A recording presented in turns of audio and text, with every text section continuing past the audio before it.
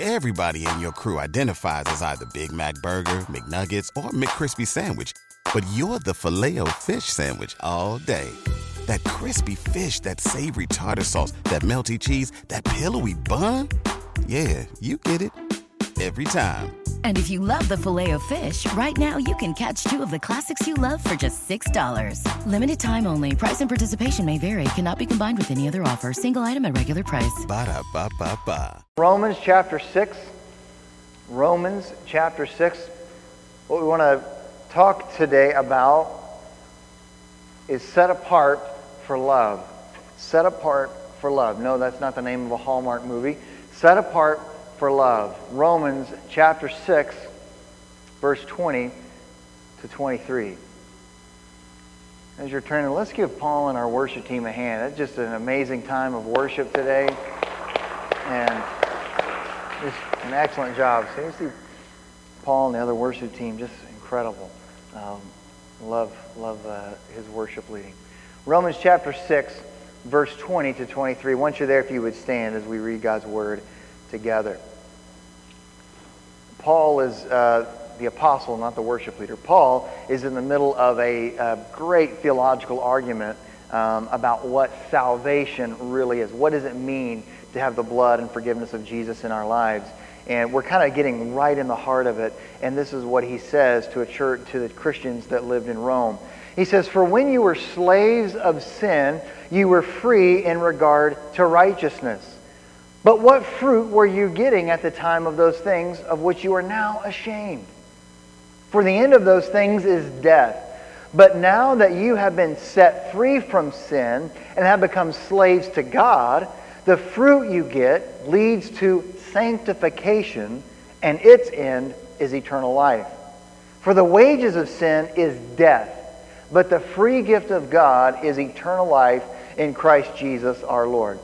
Let's pray. Father, we thank you for your word that is alive, that is eternal. We pray, Holy Spirit, that you would open up our hearts and minds. We give you this service today. We thank you, Lord, for that anointed time of worship, ushering your presence here and helping our mind become focused on you. We pray as we study your word that it would be shape and mold us into your image. Plant seeds in our heart and our life to produce fruit that's pleasing to you.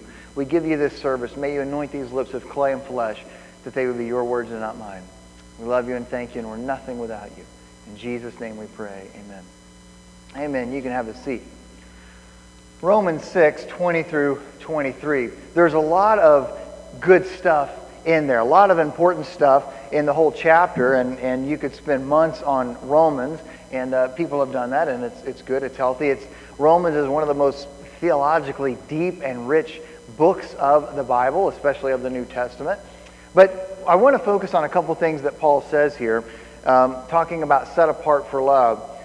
The first thing that he discusses here is that we're set apart by God's love for God's love. I want to focus on today really the heart of it, the main word that Paul uses. It's a big word that he uses in verse 22. He says, "But now that you have been set free from sin and have become slaves of God, the fruit that you get leads to sanctification, and its end is eternal life." Now, maybe you're a new Christian, or maybe you're not a Christian at all, and we're drug here today, and maybe you've been a Christian for a long time. That word, sanctification, is a big word. It's a Bible word. It's a word Paul uses here in this passage, and it quite simply means to be set apart or holy. If you were to translate that word in Greek, that's what it would come to in English. It means to be set apart. So you could take that, and if sanctification is too big of a word for you, then maybe break it down and say that the fruit you get leads to being set apart and holy for God. That's really what he's getting at. That's the heart of the message. What is sanctification? There's two big words that Paul uses in Romans. One is justification. The other is sanctification. They're different but yet related. Justification is a word that he uses, and we won't focus on it today for time's sake. But justification means we are in God's courtroom and we are guilty of sin. Every person has sinned. We're guilty of sin. And as we're standing in God's courtroom, every sin that the enemy, the devil, accuses us of is accurate and is correct. But God, whenever someone says, I give my life to Jesus, I surrender my life to Him, what God does in justification, He justifies us. Now, we use the word justification today to think that, well, my boss fired me, now I'm going to go slash his tires in the parking lot. Well, no, then I'm justified. No, that's not what justification means. Or they did me wrong and I'm justified in my actions. No, that's not the way Paul means it, the way we use it today. He uses it as a legal expression to say, we were guilty of sin. We can't deny that we are guilty of sin. But because of what Jesus has done, God looks at us and says, you who are guilty are now justified, or now not innocent, because we're still guilty of that, but now you go from being an enemy or being guilty to being set free. That's the idea of justification. It's what a theological term that Paul uses that means basically when we give our life to Christ, we go from being guilty in God's eyes to being forgiven in God's eyes. That's the doorway with which we go through. But the thing that we continue on is the word he uses here, sanctification. Another word you might think of sanctification is discipleship. Or in other words, the process of becoming more like Jesus. So, you're set apart. Why? What sets us apart? Paul is explaining here in the middle of his argument. What makes you different from everybody outside of this room? It's not your education. It's not who you're going to vote for. It's not your politics. It's not the clothes you wear. It's not the money in your bank account. What makes you different from everybody else around you is God's love sets you apart. More accurately, it's that you have accepted God's love. That's what makes you different. That's what makes you special. So growing up, when people told you you're special, they were true in a sense that God's love makes you different. It sets you apart from all other creation. When God creates the world in Genesis 1 and 2, He gives special power and authority to mankind, to human beings, that He does not give to the animals. In other words, God is sanctifying or setting apart the human beings from the rest of all creation. Why? To worship Him, to love Him, and to serve Him. We are set apart by God's love.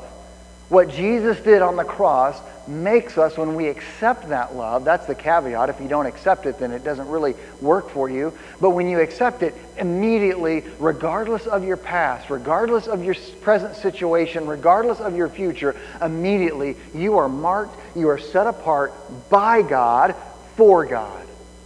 We're going to explain that more.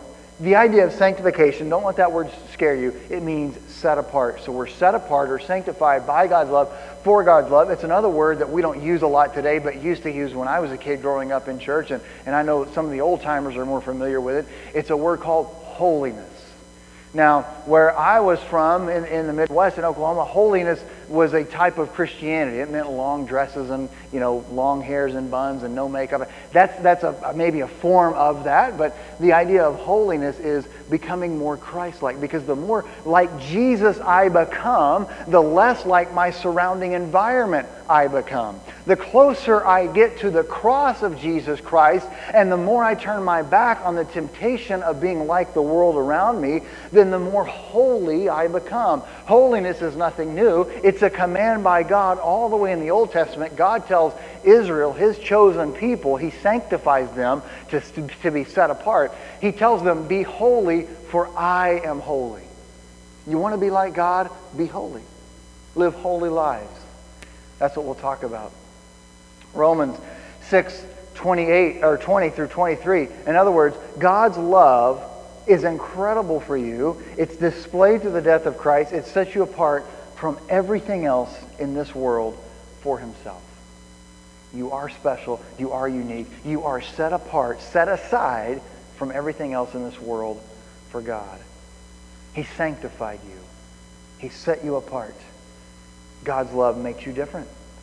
So many people think that the more I go to church, then or the more I can quote the Bible. I had a conversation this week with someone about that. We knew a kind of a mutual person that said, boy, they can quote the Scripture, but I don't see kind of what Paul talks about here, the fruit of their life. That's not judging. That's simply doing what God tells us to do, that you'll know is by our fruit, by our love for one another. Coming to church all the time makes you no more a Christian than me spending time in a mechanic's garage makes me a mechanic. What makes me different is when I accept God's love and I go to live a holy life. It's His love that makes me different, not being a pastor, not making money, not being a man, not being a woman, not being an American or Hispanic or Canadian. No, what makes me different is God's love, accepting that. Ephesians 1, Paul, the same guy that writes this letter, writes it to a bunch of Christians in the town of Ephesus. It's one of my second favorite letters next to this one that he writes. And in chapter 1, he says this, "For He predestined us for Himself." Now, to get in a little bit in theology, there's people called Calvinists out there that love a guy named John Calvin way back when, and he believed that we're all predestined, and we at this church don't really go that far on that. We believe we have free will to choose that or not, but that's not necessarily the attitude that Paul is using here. What he's saying is God set us apart. From the beginning of creation, God made you different. He predestined you for a purpose and for a reason. Now, some people, and I think this is unfortunate, think that, well, unless I am a pastor or unless I'm in full-time ministry, then, I just kind of do my thing. No. We believe what Paul says later in one of his letters, the priesthood of all believers. In other words, when you say, I give my life to Jesus, forgive my sins, immediately you are part of God's plan, God's work. God has a purpose for you. What is that purpose? To love Him and fellowship with Him, first of all, and second of all, to tell any and everyone about Him.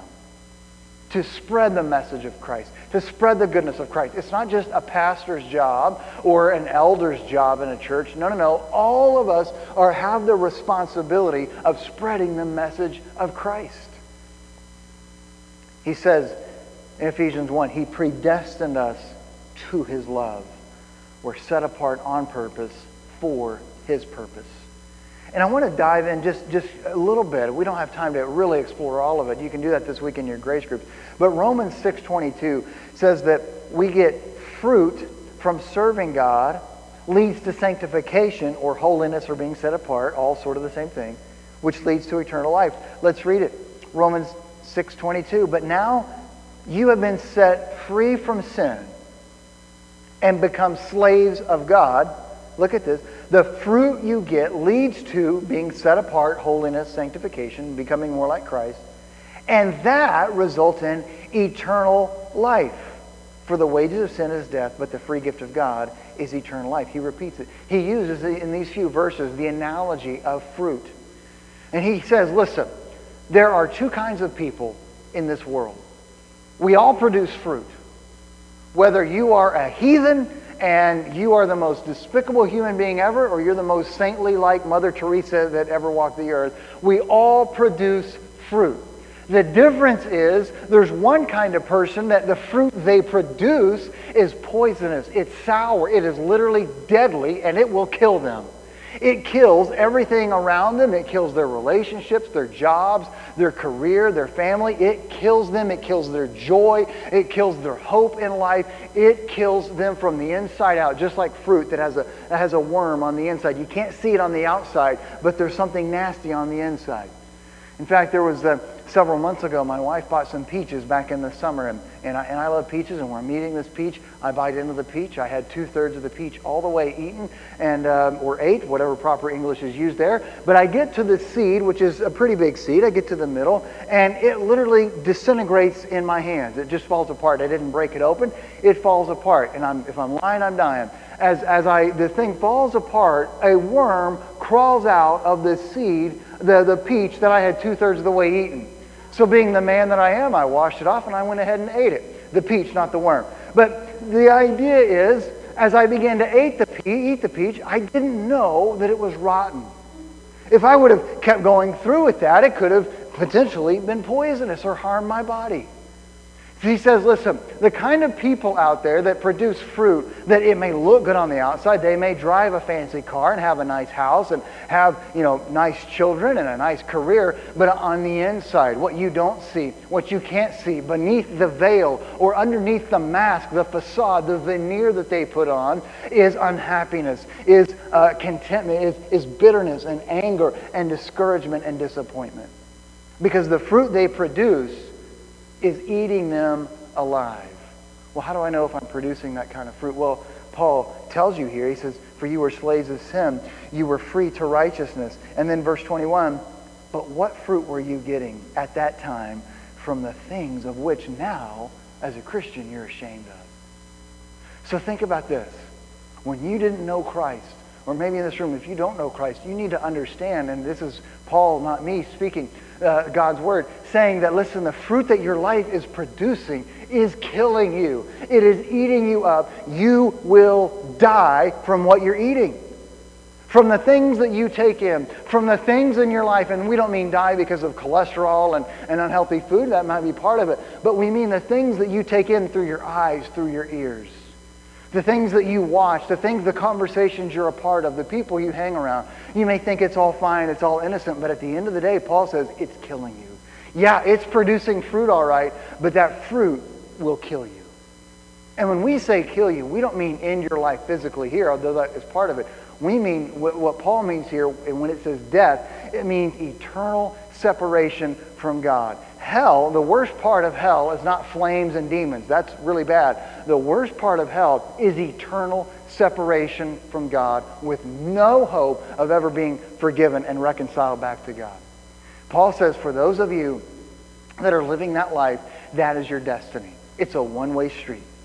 You're eating this fruit of sin. You're gorging yourself. You're participating in it. And the more you do, the more it rots away on the inside out. And one day, it's slowly killing everything in you. Your joy, your peace, your love for life, relationships that you have, the future that you want to have. It's killing all of those things. And one day you'll realize, hopefully before it's too late, that I've got nothing left.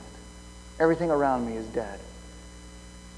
Paul says, on the other hand, there's another group of folks that the fruit they produce leads to eternal life. And that's absolutely true. It leads to life not just when we die and go to heaven, but listen, you can produce fruit in this life today that is a blessing to others. So you can produce fruit that is harmful and poisonous to you and poisonous to other people, that people before long don't want anything to do with you. Or you can produce sanctification kind of fruit or holiness kind of fruit, and that fruit is good. That fruit, most of all, honors God and is pleasing to Him and brings Him joy and honor. That fruit is a blessing to other people. That fruit attracts other people to you and ultimately, most importantly, attracts them to God. The question Paul poses here is, what kind of fruit are you producing?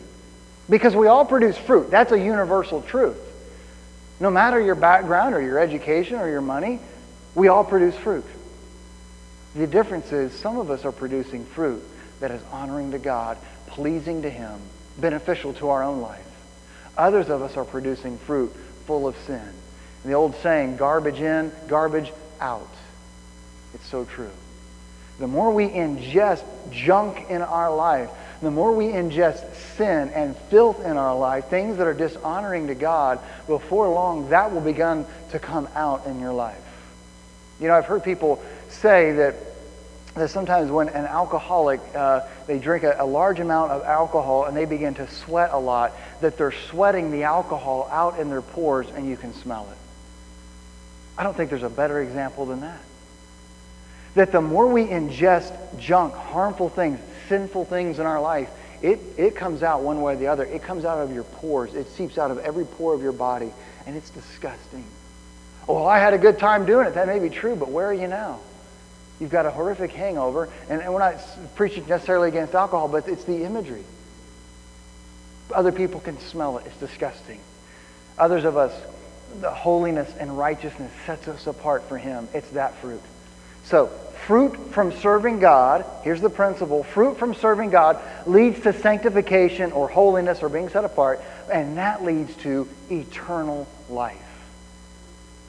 The wages of sin is death, but the free gift of God is eternal life, Paul says. Everybody produces fruit, but only one kind leads to life. What kind of fruit are you producing? And some of you in the room that say, I can relate to that because I remember last year, 6 months ago, or 5 years ago, or 10 years ago when I wasn't a Christian, what my life was like. And yeah, when I look back now, man, thank you, God, for your grace. Thank you, God, for your love and your mercy in my life. Because as I look back now, the fruit I was producing was harmful. It was killing me. And if it wasn't but for the grace of God, it would have killed me. But now I look at my life. I look at what God has done. I look at how I passionately pursue His presence. I look at how much I want to draw closer to Him in the cross and turn my back away from the things of the world. That the more I seek Him, the more I want to become like Him. I produce fruit that's pleasing to Him. My family is blessed because of that. My coworkers, maybe they realize it, maybe they don't, but they're blessed because of that. Everything I do, it seems like, is blessed. Why? Not because of me, but because I'm producing good fruit. Because I'm seeking Him. Basically, to sum up verses 21 through 23, Paul says, listen, when you live sanctified or set apart for God, you will live forever with Him. But when you live for yourself or sin, you will live forever without Him. Selfishness, in other words, leads to death. Selflessness leads to life. The more selfish you are, the quicker it's a one-track road to death and separation from God. That's really what the heart of sin is. It says, I don't care about God. I don't care about His Word. I don't care what He says is right and wrong. I don't care what other people say. All I care about is pleasing myself. It's all about me. I deserve it. I earn it. The more you have that attitude, or people have that attitude, the quicker that one-way track to eternal separation from God goes. But the opposite is just as true, and that's the encouraging thing. That the more we say, I reject those things, I want to draw closer to God, I want to know Him more, that the more selfless we are in living for Him, not ourselves, not our ambition, but living for Him and serving Him, the more blessed our life is. We're set apart by God, by His love, for His love. And the second thing that I would like to spend the majority of the time on is that we should live set apart. You might read this and say, well, so what? So, okay, I'm set apart by God's love, for God's love. What does that mean? So what? What's the practical application of these couple of verses here? Well, quite simply, Romans 12, Paul says this in a couple of chapters. He says, do not conform to the pattern of this world, but be transformed by the renewing of your mind. So, we should live set apart. We should live sanctified. We should live in holiness. We don't hear these kind of sermons very often today. We hear sermons about how great we are and how God wants to bless all that we do, which is true. But we don't get that without being holy for Him. Romans 12, do not conform to be like this world. Live, in other words, set apart. Live differently on purpose. As I said maybe a year ago or 6 months ago, a great theologian from England named J.I. Packer said this, or from Canada rather. John Stott, from England. John Stott said this. He said, one of the things, and he just passed away, one of the things that I fear the most in Christianity today, talking about Christianity at large, is I don't hear enough sermons about be set apart and be holy. Be different. Listen, from the Bible, Old Testament, New Testament, through and through, do not be like the world. Be different. Be different. Be different. So, when people say you're special, yeah, they're right, because God's love makes you special. But when they say, boy, you're really different, they're right too, because, hey, you should be different. You should live differently. You shouldn't reflect the values of this world. You should reflect the values of God's kingdom, of His love, of His joy, of His peace. We live in a world, and it's so ironic, especially American culture and society today, that says, conform, conform, conform. Be like us. Have our values. Have our standards. Have our morals, if there are any anymore. And yet when you do that, you hear in American culture that, individualism. It's all about you. You're special and you're different, and we celebrate how different you are, how special you are. But really what they're saying is, but if you're not like me, I don't want you to be different. If you don't think like I think, I don't want you to be different. So it's a big lie. On the outside they say, oh yes, be different, just be you.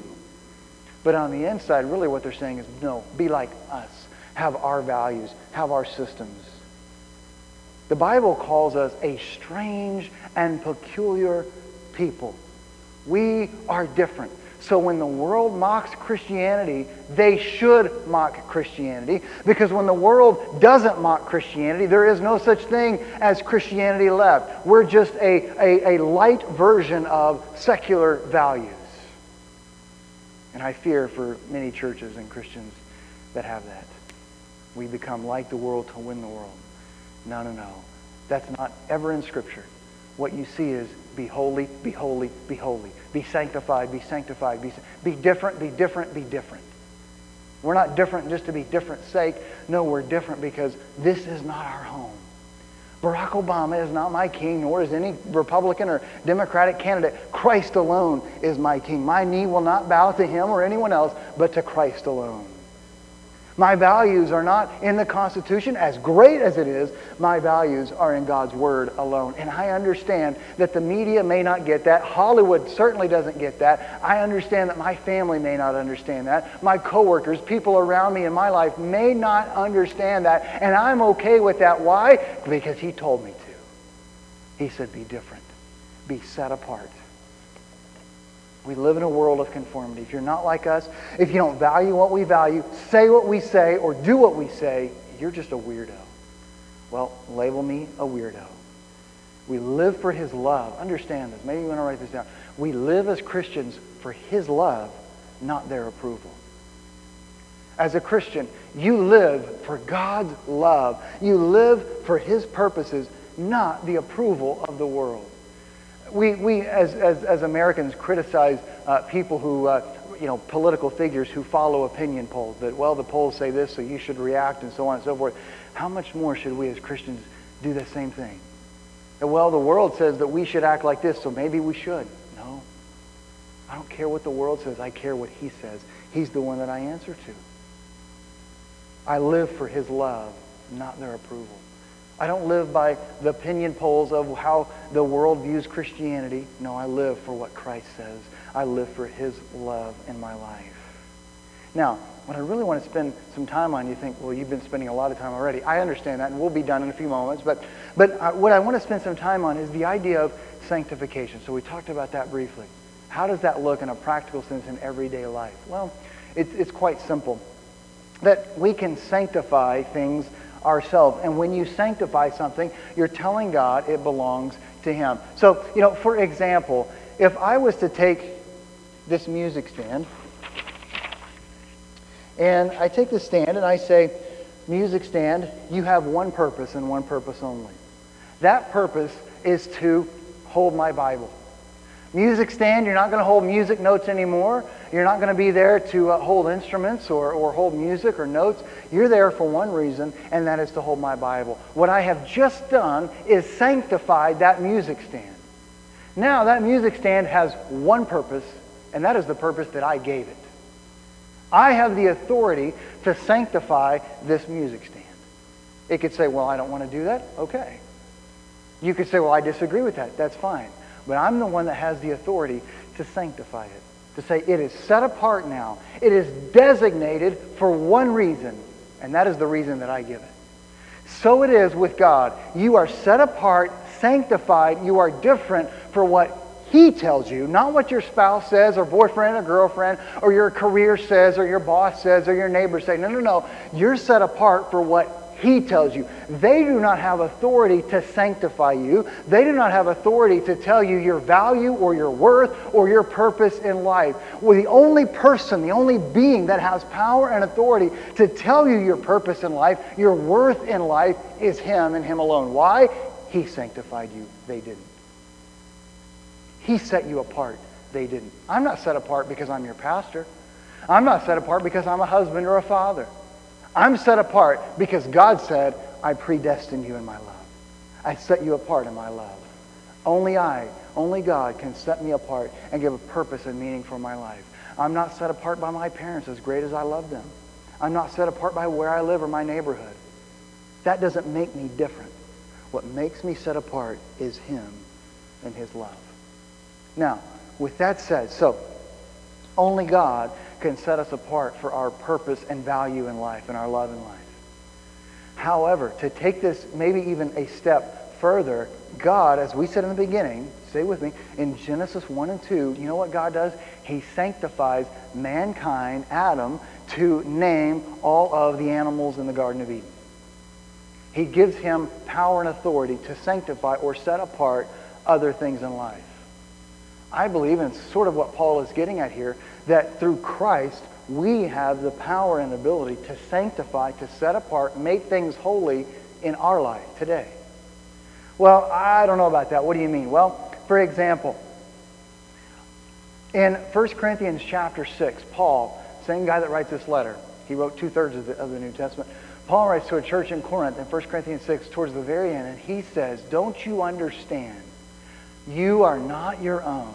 Your body doesn't belong to you. It belongs to the one who bought you out of sin, and that is Christ. In other words, you are not your own. Your body now is a temple of the Holy Spirit. You know what he's really saying? From now on, when you accept Christ in your life, your physical body is sanctified, not for your own pleasure or your own goodness or your own whatever. Your body now is sanctified for Him. What for Him? That His presence would dwell in your life. So when we say God lives in us, we mean that almost quite literally. That our body, our life, our spirit, remember, junk in, junk out. That's why holiness and being sanctified is so critically important. That the holier we are, the more God wants to dwell in us. The more like Him we are, the more like we are God's temple in our life, the more He wants to dwell in us. You want God's favor in your life? You want God's blessing in your life? Well, how can I do that? Well, I don't have a 5-step program to sell you in a book or conference. What I can tell you is really what Paul said, that you want to have God's favor and blessing in your life, go more and more like Him. Draw closer and closer to the cross and less like the world around you. The more you do that. Why? Because the more you're like Him, the more sanctified you are, the more He wants to dwell in your life. And the more He dwells in your life, the more His blessing and favor will follow.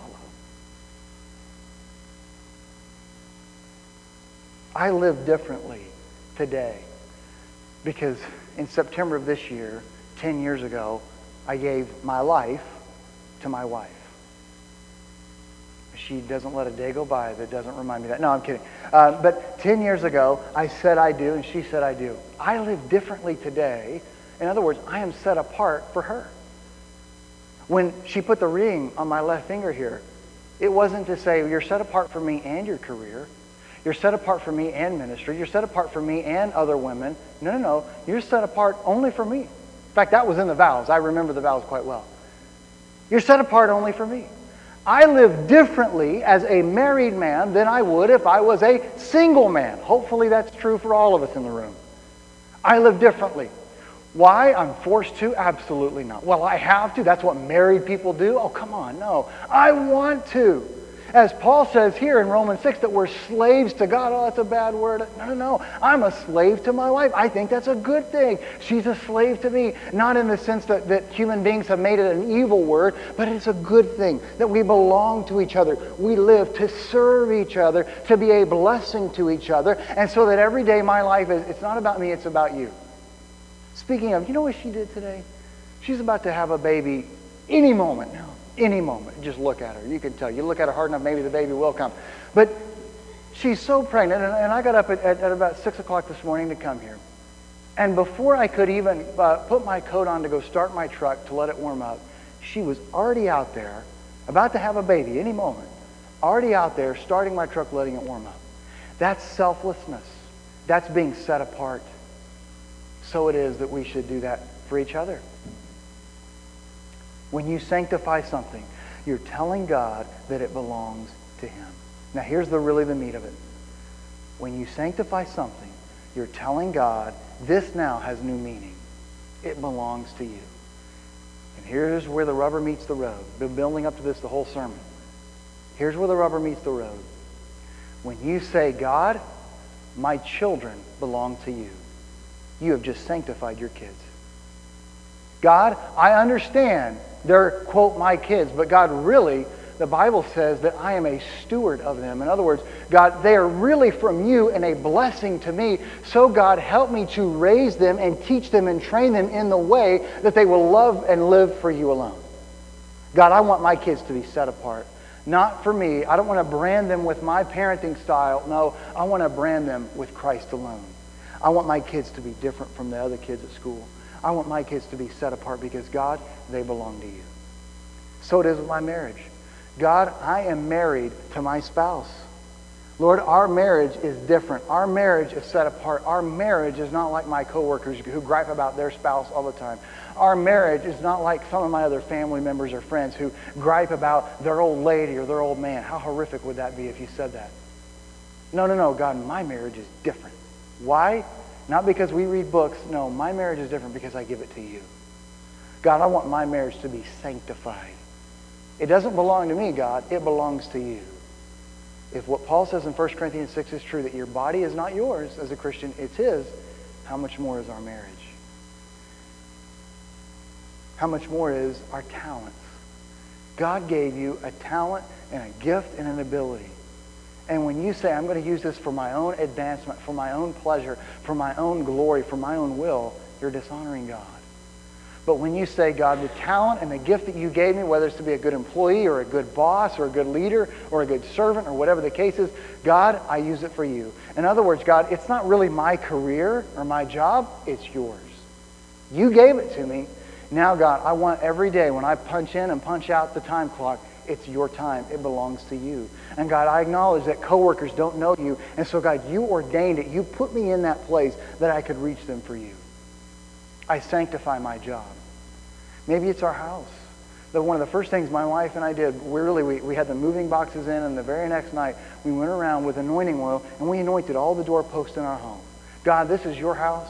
May nothing but pleasure and joy and the sweet aroma of your presence fill this house. May no hatred or evil thoughts or evil spirits or bad things ever enter in this home. I sanctified our home.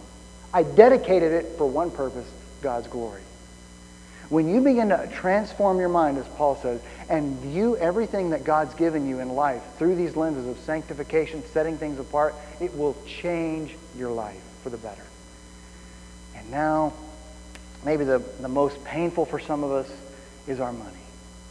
You know really what tithe and offering really is? Giving. You know what you're really doing? God, all my money is yours.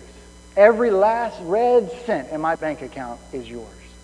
And Lord, what I want to do is show you and really show myself that, God, it ain't my money, it's your money.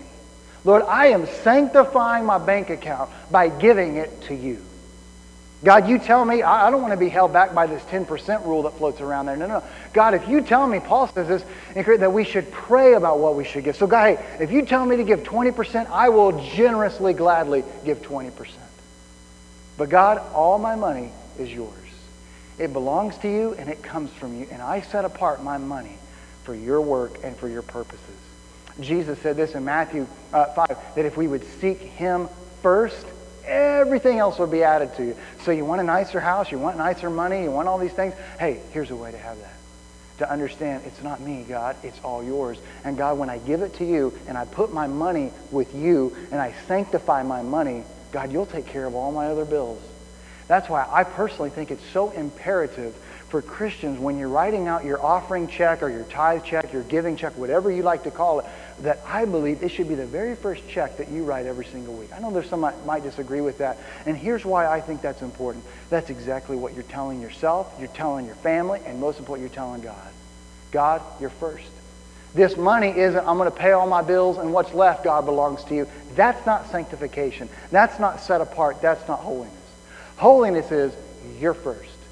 You're first in my money, then all my bills. In fact, God, if I will live that way, if I will live with giving money to you first, I know that you'll provide every other bill that I have.